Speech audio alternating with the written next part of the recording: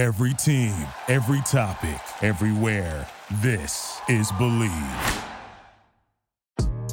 Hey, it's State of State. We got your Nittany Lion update. It's a football discussion with Tom and Justin, so kick back and press play. With former Penn State and NFL defensive back Justin King, I'm Tom Hannafin. This is State of State.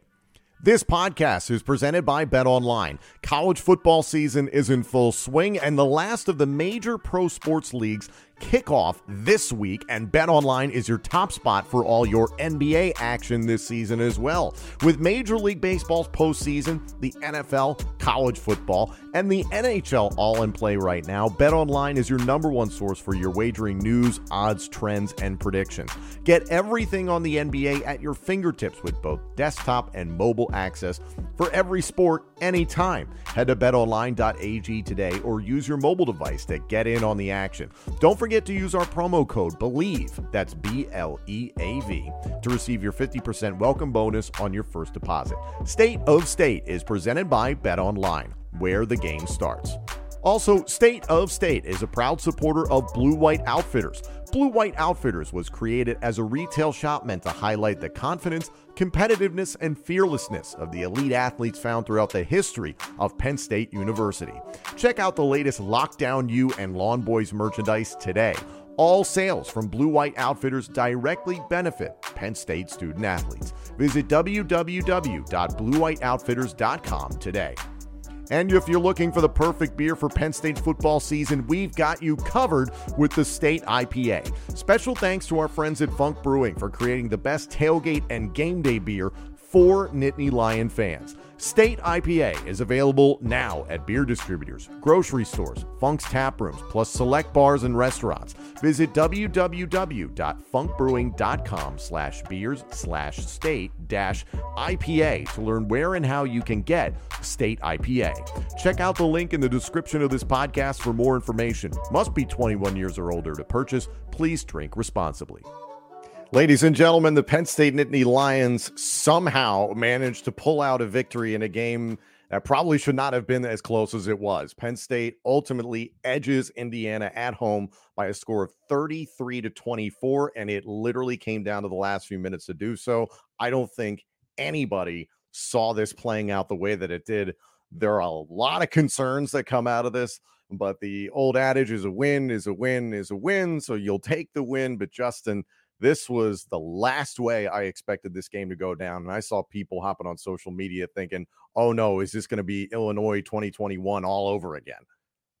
I mean, it was a slow start and not the game that I was expecting. I mean, come out with a W and, a late big play touchdown, I think is something to be proud about. But man, this was not the type of game that I thought we were going to have against Indiana, just in terms of, penalties and just mistakes, and just like you said, frankly, just not being this close of a game after last week. But when we got through, and let's talk about it a little bit. Self-inflicted wounds. That's something James Franklin talked about after the Ohio State game and in the press conferences that he held this week.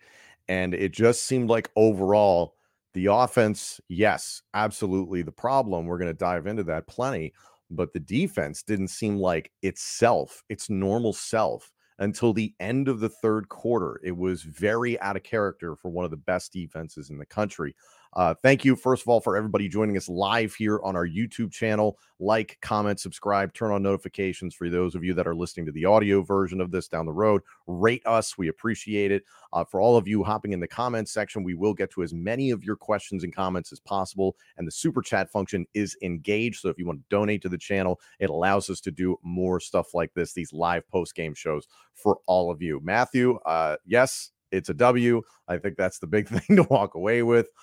Man, that offense is suspect. If it wasn't for the running backs, this could have ended badly. We can start there. I mean, I look at this. Katron Allen really came on late and had some strong, tough runs and receptions as well there in that, I guess you call it the game-winning drive that really kind of tipped things for Penn State. I wouldn't say it was the huge tipping point, but still certainly helped. Nick Singleton as well getting involved. Singleton, 15 carries for 50 yards, a rushing touchdown, plus 5 catches for 31 yards. A lot of work for these two. Starting with the running backs, Justin, how'd you feel about their contributions today? I mean, they attacked the running game. I will say that. I mean, we didn't have the explosive runs that we were looking for, but they controlled the ground game, especially Katron and Nick in different moments of the game, like you said, coming down to that final drive. But I think they did a great job. I mean, you saw about Katron, 18 for 81, 4.5 yards a carry.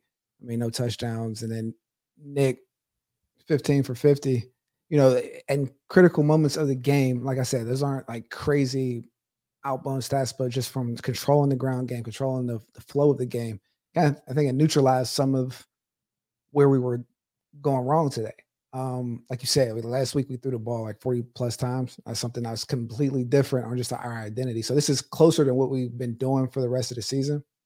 But like you said, just execution, making plays on third down. I mean, even though it's just a better conversion than we had last week, still got to like make those big plays on third down, beat the one-on-one matchups and things of that nature. And I think that's what we seen, and kind of the running game helped, get us over some of those humps. But I mean, it's a victory, but again, you know, it's just barely better than what we got to do to get past the team. And it's just like we would think we'd be a little bit more explosive against Indiana. But like, kudos to Indiana. We talked about it previously, about this game. About they're going to come out ready to play. Coach Allen and that group, and just they did. They came out. I feel like Indiana came out putting their best effort forward. But Penn State weathered the storm and came out with a W. But yeah, just gotta, you think, just be a little bit more efficient at the beginning. Matthew, all over the comment section here, IU looked like they wanted it more. Hard to argue that for a good portion of the game. The body language wasn't great for Penn State in that first half, but obviously things flipped there in the second half. Justin, to the point you were just making, Penn State 7 of 18 on third down this game. Obviously marked improvement from the Ohio State game. It's still under 50%. It's not as big of an improvement as you would like to see. Getting to more of the comments here, Julian Rodriguez saying, I'm still trying to process that Penn State barely scrapes by Indiana. Paul Wall saying Penn State barely beat the worst team in the Big Ten.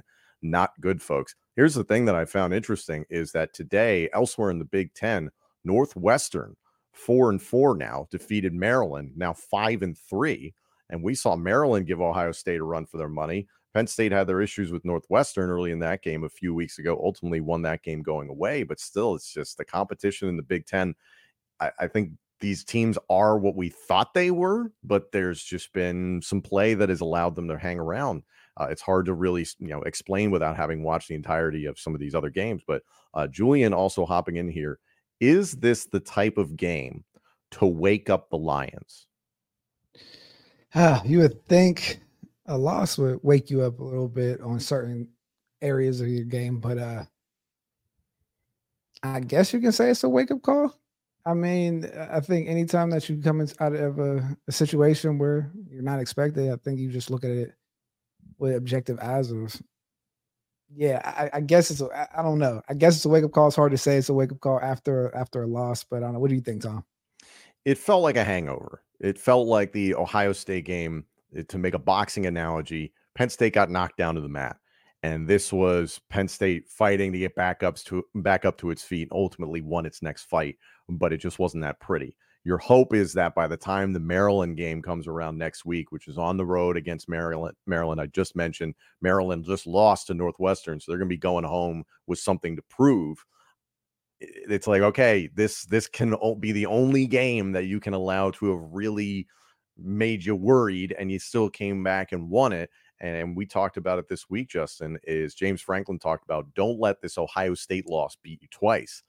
It nearly happened, and you could excuse it against a Michigan on November 11th, but there's almost no excuse for it against Indiana at home. That's a great point, and especially drawn into, like you said, that hangover loss, or what James was saying was like, don't let the Ohio State game beat us twice. This is exactly what he was referring to, right? Coming out of the tunnel, coming out to a rocky start, penalties on special teams, whatever that may be, giving up 2 explosive plays on defense from, it seemed like a mental error or just bust standpoint. Like it's one thing to give up a touchdown just because of physical nature of something and a player being better. But it's one thing when it's a mental error or it's just like a blown coverage. And those are the type of things where you're kind of shooting yourself in the foot. And that's what you cannot have when you want to be a above the line program in the area that we've been talking about this team. So, I mean, I think you're 100% right. They got through it. So, I mean, from that standpoint, I guess it's a wake up call from like, hey, we don't want to have this loss be a carryover, realizing that, hey, this loss can't, this squeak by win can't be a carryover to how we play for the rest of the season. So, like, maybe from that standpoint, it is a wake up victory for the Lions. There's things like, yes, Keandre's catch at the end to score the touchdown, and the way the defense forced the safety, which was one of those edge of your seat type plays. And you're like, oh my God, can they pick it up? Can they pick it up? Those two plays were monumental. And the irony, Justin, that what everybody was bagging on Corey Geiger, who covers Penn State football, about a few weeks ago, just throw it deep, ultimately proved to be the difference in one of the closing plays of the game. And the game that helped, the play that helped Penn State take the lead, was a long go route, one-on-one. It was the right call. And it's not to say that they were avoiding calls like that for a lot of the game, but just the irony of, yeah, take that shot deep. 100%. And kudos to them for staying with it, right? There was areas in the game where whether you're looking deep, you get a intentional grounding, or there was one, I mean, he made up for it, but there was a third down where Keandre missed a one-on-one, big post, drop, and different things in that area, and staying with attacking the defense down the field. And you get, you risk it and you get a little biscuit at the end, and to the point where it was an actual W beyond a biscuit, just the 6 points. So, I mean, hopefully there's some confidence being built in that area, because you have to get comfortable letting it rip a little bit. And I think he did do that today in a critical moment. So kudos to them on that aspect. Coming back to Josh's comment, had it up here before. Ugly, but a win is a win, even with a hangover after last week's loss. Now is time to correct the player's psychology to take on the Terps next weekend. Completely agree. Matthew is all over the comment section today. We really appreciate that. I want to go to this one thing that he just hit. So we're speaking about the wide receivers. Penn State needs a Dotson or an Allen Robinson, excuse me. None of these wide receivers can get separation. And here's the thing: from the first half, Harrison Wallace injured again, was on a sling on the sideline, also in a sling on the sideline. Also, Caden Wallace, offensive tackle, came out in the first half. I don't believe he came back during the second half. So some injuries that you factor in, but yeah, it's hard for me to argue with Matthew here, Justin, is that, Keandre Lambert-Smith, the word in the offseason, he's taking that leap. He's wide receiver number one. And listen, he had that touchdown play there at the end, so he certainly made a play when it mattered. I can't fault him for that. And his numbers, don't necessarily indicate a guy who didn't do anything remarkable today. 6 for 96 and a touchdown on 9 targets. Like, that's not a bad day for a lot of wide receivers. Still, it doesn't feel like a wide receiver one definitive type performance type player at this point. Dante Cephas, you and I were hearing that this guy could be number one as well, that he could supplant Keandre Lambert-Smith. He's also been, to a degree, a non-factor. Malik McLean, I think the jury's still out. I think it's too early. He's got 3 years of eligibility remaining with Penn State, I believe. So I don't think we've seen his true form, his final form, by any stretch. So I have yet to really sit there and judge McLean so harshly. Trey being out is a problem. That's been a problem for most of the season.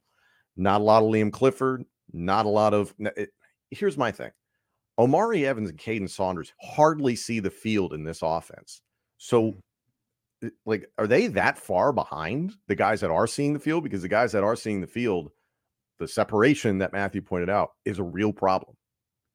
Well, it makes you wonder, right? I mean, especially at the receiver position, it's a heavy trust position for a coach to play, whether it's especially when you're dealing with a young quarterback, where you can, like, hey, is this receiver going to be where he needs to be, read the coverage the right way, find the right holes, so it's not easy turnovers and things of that nature.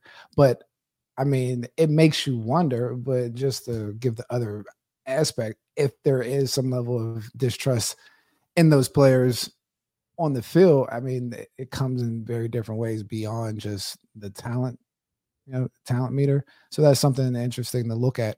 But on top of that, I would like to say, I mean, to find a Jahan Dotson or Allen Robinson is not an easy feat, right? You're talking about first round talent from that standpoint, but you're also highlighting the importance of finding those special players on the perimeter. Like to say just finding another first round draft pick is not an easy feat. Like that's why it's so important when we talk about like the NIL era or the transfer portal. You see guys like Keontae Coleman from Florida State and just like those dynamic type of players that schools like Florida State to upgrade the roster. I know we brought Dante Cephas in, or even looking at a Keandre Lambert and understanding what he can bring to the table.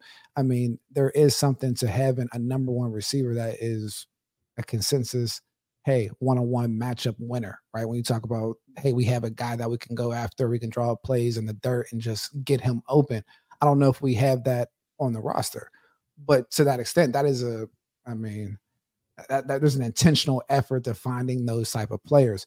And so when you say having, I'm just going back to the point of having an Allen Robinson or Jahan Dotson, that is like understand the weight of that statement because those players aren't just easy to find. So we've been blessed in that standpoint, and Keandre has been playing. He had a good game today, but I think what we're talking about is that consistency and a dominating force on the outside. Like last week when it came down to it, Ohio State didn't pull out some crazy offensive coordinator playbook or something super sophisticated. It's like, hey, we have this guy that we believe is receiver number one, and we're going to figure out a way to get him the ball and for him to make plays.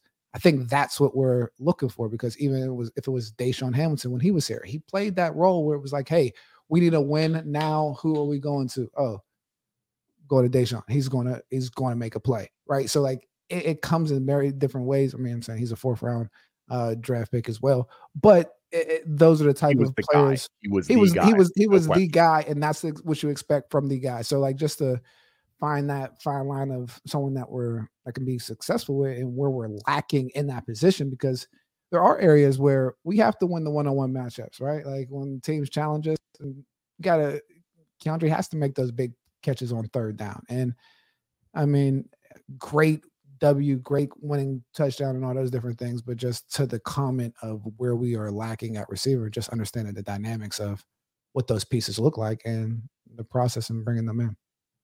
You hit the nail on the head, and I think we've been very spoiled at Penn State for a little while now, and that the expectations are such. You mentioned Deshaun Hamilton, Allen Robinson, Chris Godwin, then rolled right into KJ Hamler, then rolled right into Jahan Dotson, and give Parker Washington his flowers. I don't think he's necessarily on the exact same level as those guys, but certainly was closer to being a true number one last season when Penn State certainly needed it. Obviously, had some injury issues last year, but I digress.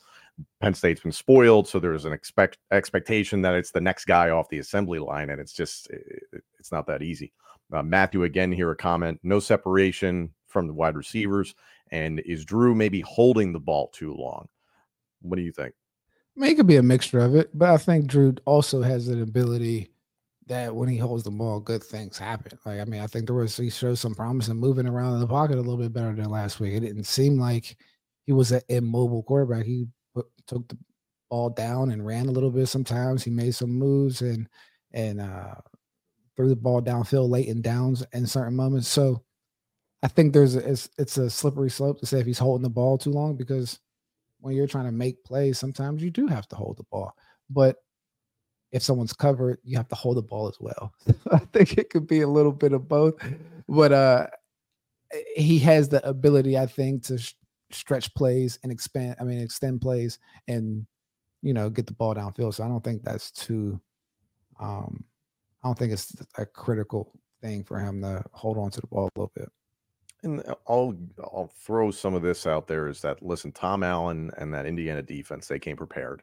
They threw a lot of different defensive looks and blitzes at Drew Auer today to make him uncomfortable. They clearly studied what Penn State struggled with against Ohio State, and they duplicated a good amount of it. That was an Indiana defense that, we talked about it coming in. It's like, yeah, are they world beaters? No, but that is consistently a Tom Allen defense that is disciplined. They're in the right places. They don't make a ton of mistakes. So that was definitely something that bothered Drew. Yes, I would say the wide receivers continue to struggle to get separation. The one thing personally I want to see more of is you're putting tight ends in the slot and they're winning. You consistently see that seam route, that post route, that go route from a Theo Johnson from the slot. Hell, Tyler Warren, Khalil Dinkins, Andrew Rapplier really hasn't gotten that specific opportunity, but Penn State's ability and depth at tight end in the middle of the field, where we talked about in the preview episode, is like, man, why isn't Penn State thrown in the middle of the field? Well, there's a matchup that you can exploit, Justin. Maybe that's just me looking at it from a bird's eye view, but certainly seems like something Penn State could go back to if the wide receivers aren't getting space. Well, I mean, it seems like that's what happens even getting to the red zone, right? When you bring out that Dinkins tight end slips, like crosser where they score. I A couple love times that. this You come season, out one right? set, you motion to another set, you motion again, you got them all over the place. Fine with that. Yeah, getting movement before the snap count, right? I think that happens, and like you said, when we have the tight ends, like incorporating them into the game plan. I mean, that's where a lot of mismatches just exist when you have a versatile like H-back or tight end to go against linebackers. Man, that's why those hybrid guys are such a premium in today's area of recruiting, because you have to be able to cover those big, that aces group, and that aces group needs to be able to get away from those dynamic defensive players. And I think that's what we have. We definitely have an advantage in that area. So, I mean, we've seen the touchdowns and the production when we've attacked that area. So I would definitely agree that the more we incorporate the tight ends and just attack in the middle of the field, the better. Jeremy Garland dropping in the chat here. They will have to clean up and get better right quick for next week. Couldn't agree more. The Maryland game is going to be a challenge, despite their loss to Northwestern at Maryland. I think will be a challenge. Jeremy also saying, why didn't they put Pribula in more often? He got in there late in the game to just kind of mop up. I mean, I'm not sure. It was interesting. James has said that they had plans of putting him in against Ohio State and kind of left it at that last week, almost like just from the flow of the game, it got away from actually incorporating the package. But I can't answer that why they're not running the package. I mean, until you get complete control of the identity of the offense, sometimes it's hard to run that dual quarterback look if we're having choppy third down situations or choppy pass execution on a consistent basis when you're really trying to establish who you are on offense. I know it's in the middle of the season, it's kind of late into that, but I mean, we've been still been having hiccups on offense. And so, I mean, it's hard to throw in a quote unquote package when you talk about just the flow of the game theory, and understanding how you're trying to call your offensive plays and just staying on script and setting up the rest of the game. Sometimes it doesn't fit, and maybe it doesn't matter if it fits or not. So like, I'm not sure, but it's tough to call for a package when like the offensive identity isn't established yet. Even though the fall can feel jam-packed, HelloFresh makes whipping up a home-cooked dinner actually doable with quick and easy options, including their 15-minute meals. That's less time than it takes to get delivery. And with everything pre-portioned and delivered right to your door every week, it really is a no-brainer. Some of my personal favorites, the pub-style shepherd's pie is delicious, and the fully loaded pork taquitos, two of my favorite dishes. And Justin, on top of that, they're healthy, they're fresh, and they save me time and money. Talk about convenience, something that tastes good and saving money. I mean, it's essential in my life where I'm just running around, whether it's podcast, talent management, dealing with my daughter in tennis and moving around, and having a healthy, convenient meal that saves money on the grocery bill and just the food budget is amazing. It's a +1 in my book. You hit the nail on the head. We all know HelloFresh takes the hassle out of mealtime, but did you know it can also save you money? HelloFresh is 25% less expensive than takeout. So that means you can get an easy home-cooked meal on the table and more money back in your pocket. So head to HelloFresh.com/50Lion and use code 50Lion, that's 50LION, for 50% off plus free shipping. Again, that's HelloFresh.com/50Lion and use the code 50Lion, 50LION, for 50% off plus free shipping. HelloFresh, America's #1 meal kit. I completely agree with that. I really do. And Penn State fans have this expectation of this Bo Pribula package because the coaching staff has put it out into the universe that there will be a Bo Pribula package. It's been talked about from winter workouts through spring ball, the offseason, summer. I mean, like it's it's been out there for a while. So everybody was kind of like, oh, well, we might see this as a wrinkle. And to your point, there's certain pages of the playbook that you're not going to touch if you can't handle the meat and potatoes, so to speak. Julian Rodriguez getting in the chat here. What happened to that physical punishing team that would bludgeon opponents for 4 quarters? Can that team please stand up? And I think this comes back to, not to downplay the competition Penn State for its first 6 weeks, first 6 games, but I think it's been proven what that competition was. And West Virginia, I think, has been probably the best team in that first 6 games that Penn State endured. And then obviously Ohio State, a class above. But some of those wins in retrospect, they look good based on what we know Penn State to be now. And you bludgeoned some lesser opponents. You bludgeoned some teams that you should have bludgeoned.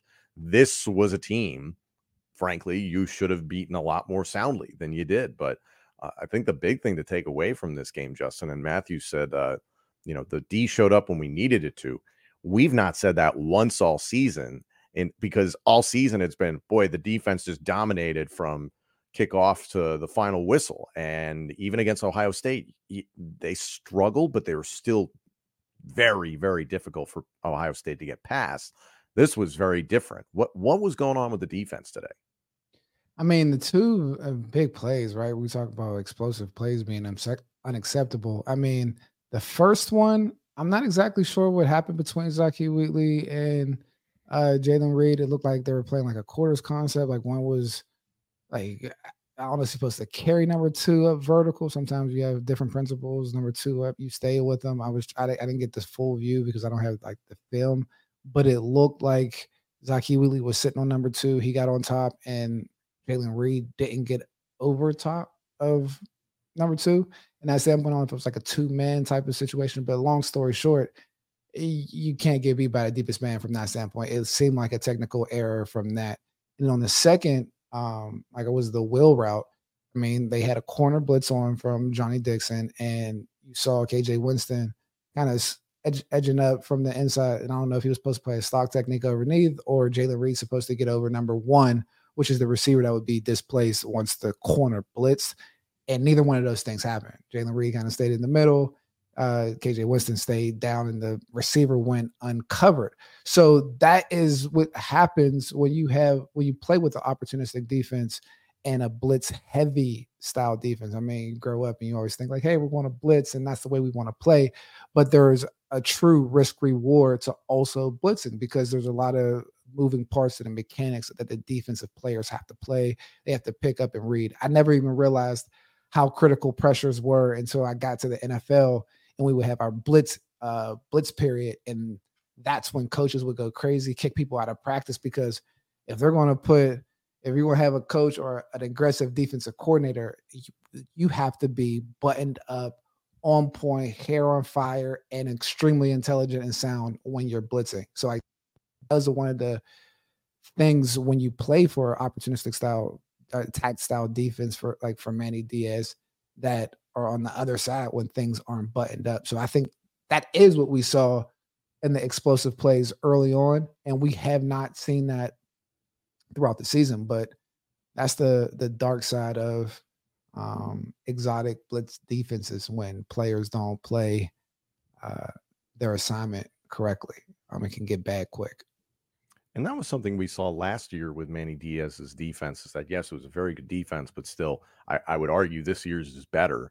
And you would see more situations like that where, yeah, they'd give up an explosive or something like that. So I almost look at those big plays that occurred, those 2 big long touchdown passes in the first half, 2 singular plays, anomalies in the grand scheme of things. Yes, they really hurt you because 14 points on the board. That's a problem, obviously. But in the end, it's like, yeah, Penn State finally got things together.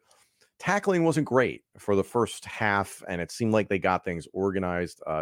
Matthew getting in the chat here, Daquan Hardy is a playmaker. Completely agree. He nearly took another punt back for a touchdown.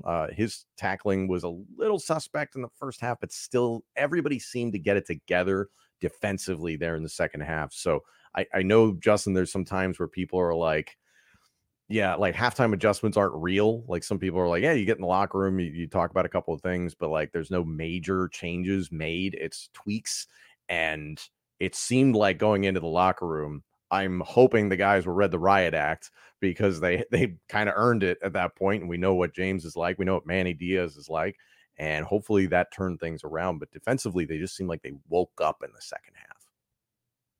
Yeah, I mean, we talk about special teams being a defensive component of the game, and I think that's actually what sparked the turnaround. I think the botched punt um, from Indiana, us covering, and then kind of going into scoring, and also even though the spark plug of Daquan almost returning the punt return, it was demoralizing from that standpoint. And just even circling back to what you said, yeah, giving up the two explosive is demoralizing from just a point standpoint. But when you give up explosives like a 90-yard touchdown or a 60-yard touchdown, not only does it take the wind out of the team and the defense, it puts your defensive coordinator in a peculiar situation to how to call the rest of the defense, because now you're on your heels, because when I'm attacking, we're getting beat deep. So like it really puts us giving up explosive plays in a very hard spot for the rest of the game. And you saw that they answered the bell the second half. And yes, Daquan Hardy is a playmaker, having someone that can return punts, make plays in between, and even having the ability to have a sack, on pressures and things of that nature. Because when we see Penn State lead in the country and defensive back pressures or sacks, when you had Johnny Dixon blitzing or Cam Miller, and you see Daquan Hardy, like those are the areas on the back end that just have to be tied up so we can experience the benefits of having this dynamic defense and guys getting after the quarterback. But it's something to button up, and it comes with the territory of, again, that type of defense. Like when I played here, we played cover 3 single high, and it was don't get bit deep. So we didn't have all these exotic pressures and explosive plays on defense, and we were just more like a straight up team. And that was like a risk reward with that. Like we maybe they get beat deep or give up the explosive plays, but we also didn't create massive turnovers. It was just a constant play of talent over the other squad. So it's just, it's a different style of play of football, but I mean, I enjoy it, and the guys have to, just pucker up and tighten up on that back end. And remember, no Chop Robinson today. And I believe Amin Vanover was out as well. Not a starting defensive end, but still somebody that rotates in. So the pass rush lacked its normal bite. And that's perhaps why you saw some more blitzes that were involving a lot more guys. Shout out to Johnny Dixon, who continues to be outstanding both in coverage and blitzing. We talked about it on the show, and Alan Zamaitis has said that he's the best blitzing defensive back in the country. Hard to argue with that. Not the most locked down day for Lockdown U altogether. I'm sure there's a lot of things they would like back in this game. Kabindra getting in the chat saying, let's not get fooled by this W. This 1-0 was clearly an L. This offensive scheme just looks horrendous with Drew Dinkin Dunk Aller. So Drew's entire stat line, 20 for 31, 210 yards, 3 touchdowns, a pick, 65% completion percentage. That is his first interception as a Penn State Nittany Lion. 301 attempts it took for him to throw a pick. It's the longest streak to start a career by nearly 100 passing attempts. The next guy was Robert Griffin III, who had 209 attempts before he threw a pick. So the fact that he protects the football as well as he does is great.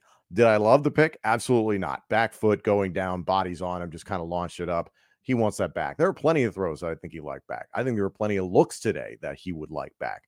The dink and dunk aspect, we talked about it through the season, is that, I kind of think this is the offense, is that it's a little more West Coast. It's nickel and dime you down the field.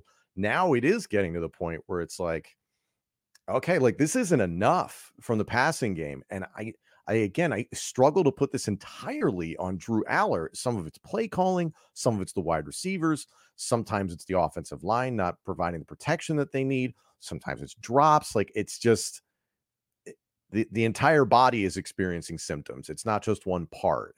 What did you see, Justin?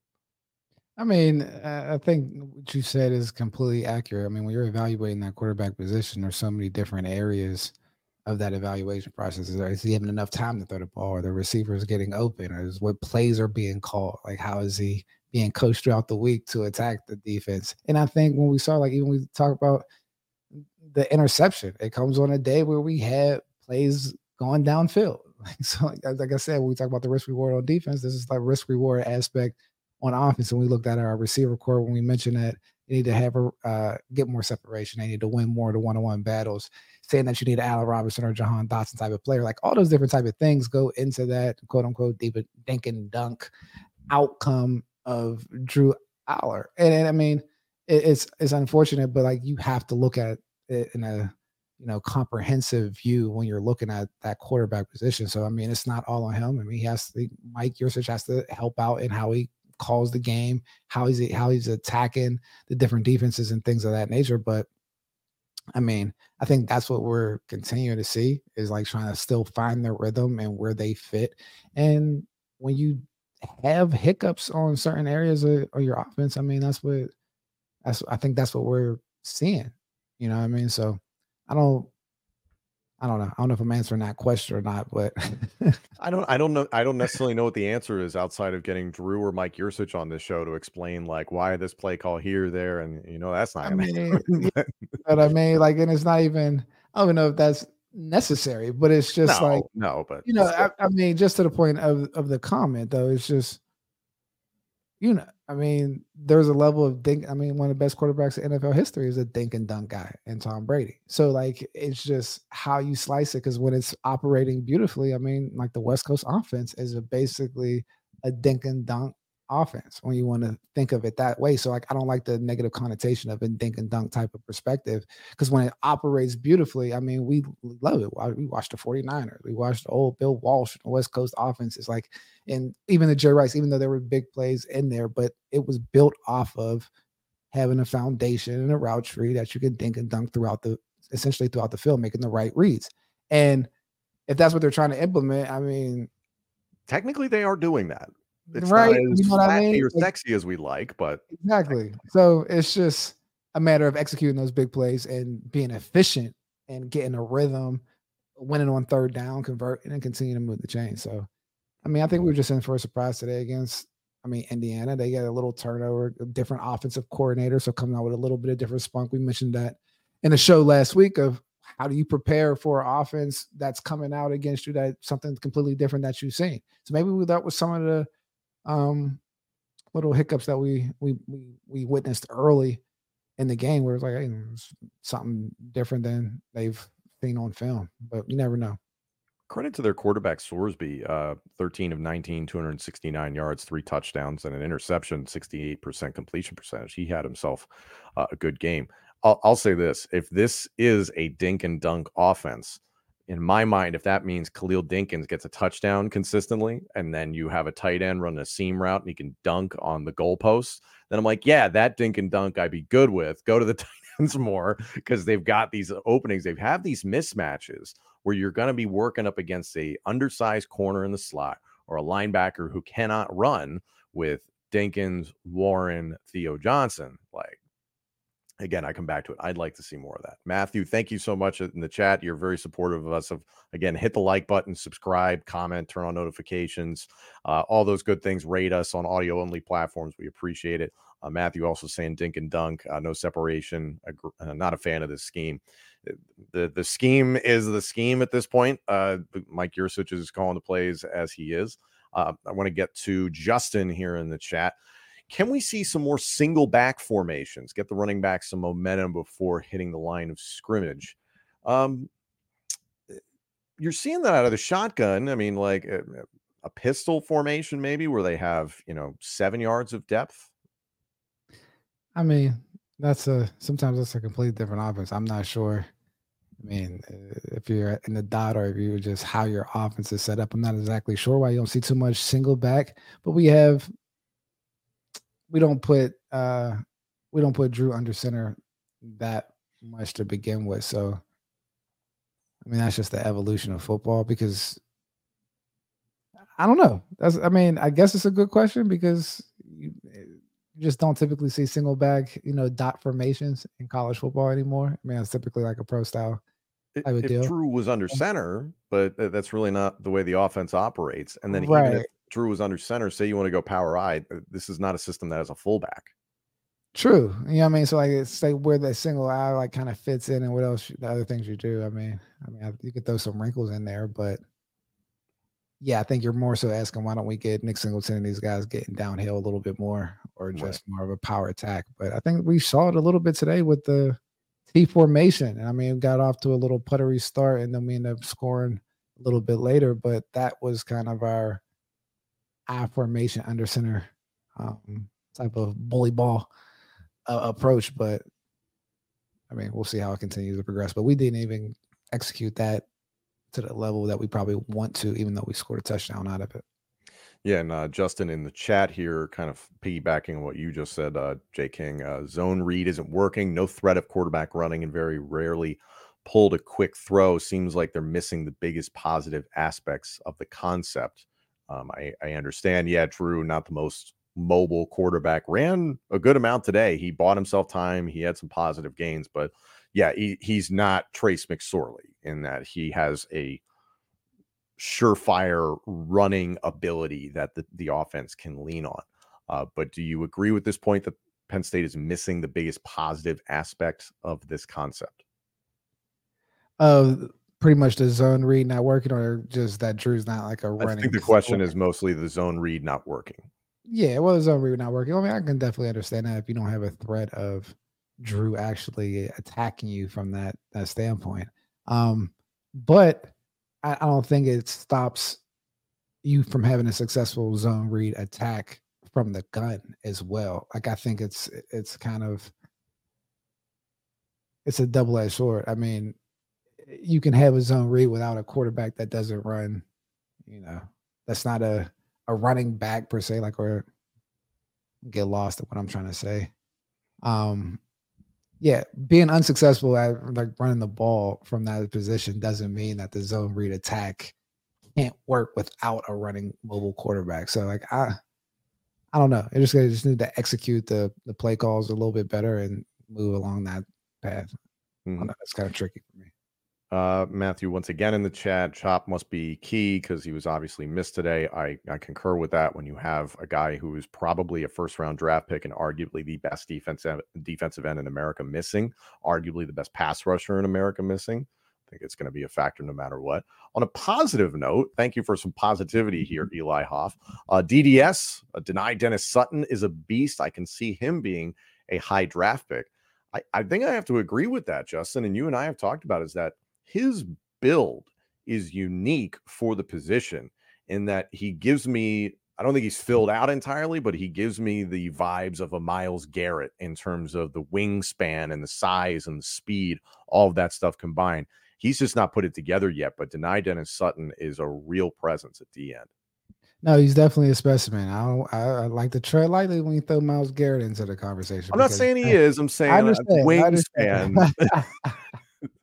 I understand, but like that's I a agree different with you. that's You're a right. different category. But in that fold of like you talk about just a specimen and the way he plays at that size and being able to move and his ability to affect the pass rush, I think makes him have the makings of a possible high draft pick if he continues to progress in his production on the field and just his level of play. But he's definitely somebody that we should definitely keep an eye on. And I mean, I'm sure the NFL knows about him. I'm sure they're aware of it. Chris from Penn State almost gave me 2020 vibes today, and I feared the worst today. I'm starting to fear that we might not get a good bowl game now. I know the offense is bad, but oh my God. I genuinely don't think you're going to see Penn State in a bad bowl game. It depends on how you look at it. Obviously, New Year's 6 is what everybody at this point is like, okay, that would be ideal.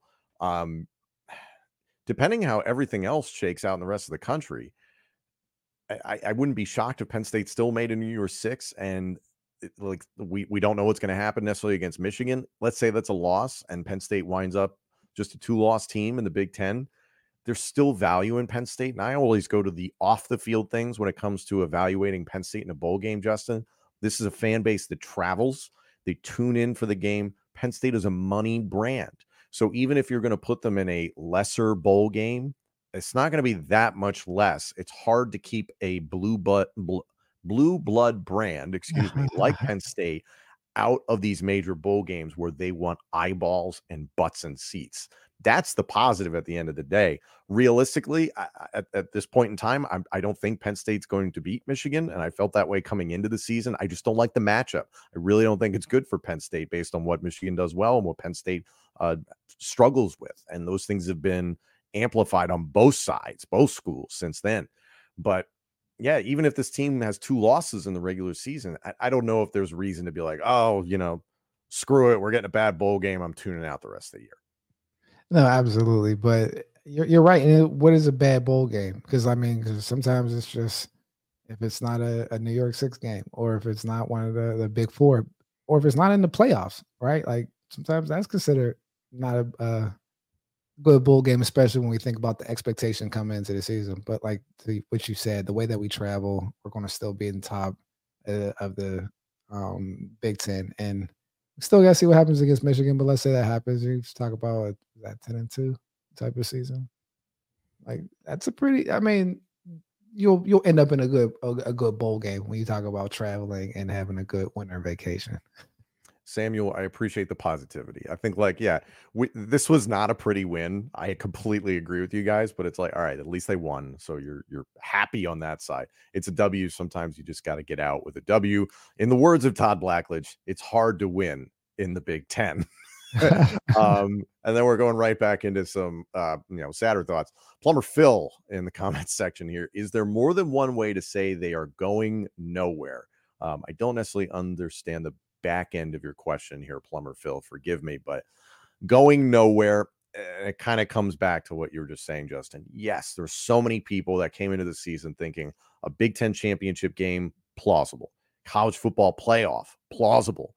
Some people thought national championship, plausible. Those are 3 big goals to try and hit. And now that we're seeing what the team is, if anything, and I'm not trying to punt to next season, but it kind of is like, the building blocks are here, because we felt like the building blocks were there last year. Now it's like, okay, now these young role players, these young big role players, I guess I should say, of Aller, Singleton, Katron, wide receivers that are coming up through the ranks, young offensive line talent. Let's not forget about that. Yes, Olu is outstanding. The rest of this offensive line, I think it's been proven that this is just not what we expected it to be, and that's unfortunate. I think there's real talent on this offensive line, but there is a lot of work that Phil Trautwein has done recruiting to get offensive line talent. I think offensively, you're going to see progress into 2024, and I know that's what nobody wants to hear. Everybody was like, that progress is supposed to be realized in 2023. Yeah, 100%. I completely agree with you. And when that's like, it only gets tougher moving forward. We got USC, we got UCLA, UW coming into the fold, and the competition gets stiffer. But you're absolutely right. And this is based on the expectations coming into the season, where it's kind of tough to swallow. Yeah. Listen, I want to thank everybody for chiming in here in the chat and joining us. I know this was a difficult game to watch and comprehend, and I think there's still even more we have to discover about this team. This road game coming up against Maryland next weekend is going to be a challenge. And I know Maryland just went down today to Northwestern, but still, you cannot underestimate Mike Locksley. Taulia Tagovailoa is still a good quarterback, capable of doing some very good things against a Penn State. And I come back to that game they put together against Ohio State. Had they played 4 complete quarters of football, they could have knocked off the Buckeyes that day in Columbus, but that it just didn't play out that way. So now I am, not nervous necessarily going into this Maryland game. I have my confidence, just like I did going into Indiana, but like, this is another must win. Every one of these games, frankly, is a must win, because for those of us that have big time aspirations for the postseason, whether it's a New Year's Six bowl game, etc., you have got to win out in order to really make that argument strong. And I know winning out involves beating Michigan. That is a huge ask at this point in time, but still, you got to take this one game at a time. And hopefully this was the hangover getting shaken off by Penn State, and now you can move forward and handle business against Maryland. Justin, any final thoughts off of this game?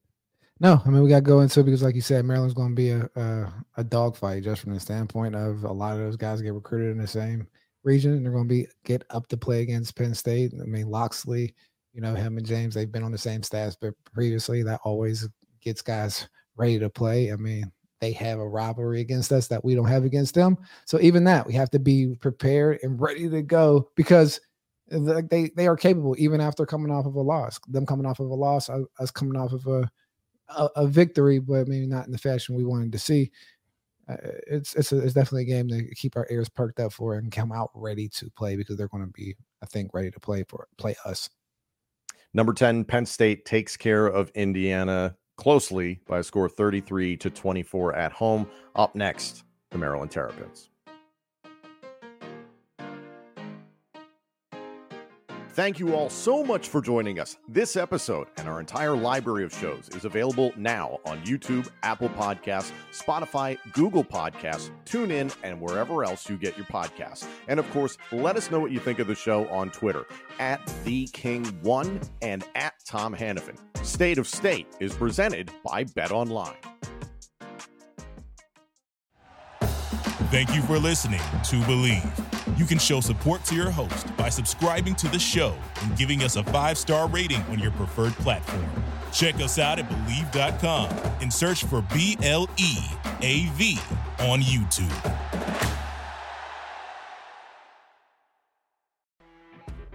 You know when you're listening to a true crime story that has an unbelievable plot twist that makes you stop in your tracks? That's what our podcast, People Are the Worst, brings you with each episode. I'm Rachel. And I'm Rebecca. We're identical twins who love true crime cases that make you say, didn't see that coming, and we hate the people responsible for them. Listen to People Are the Worst now on Apple, Spotify, or wherever you get your podcasts.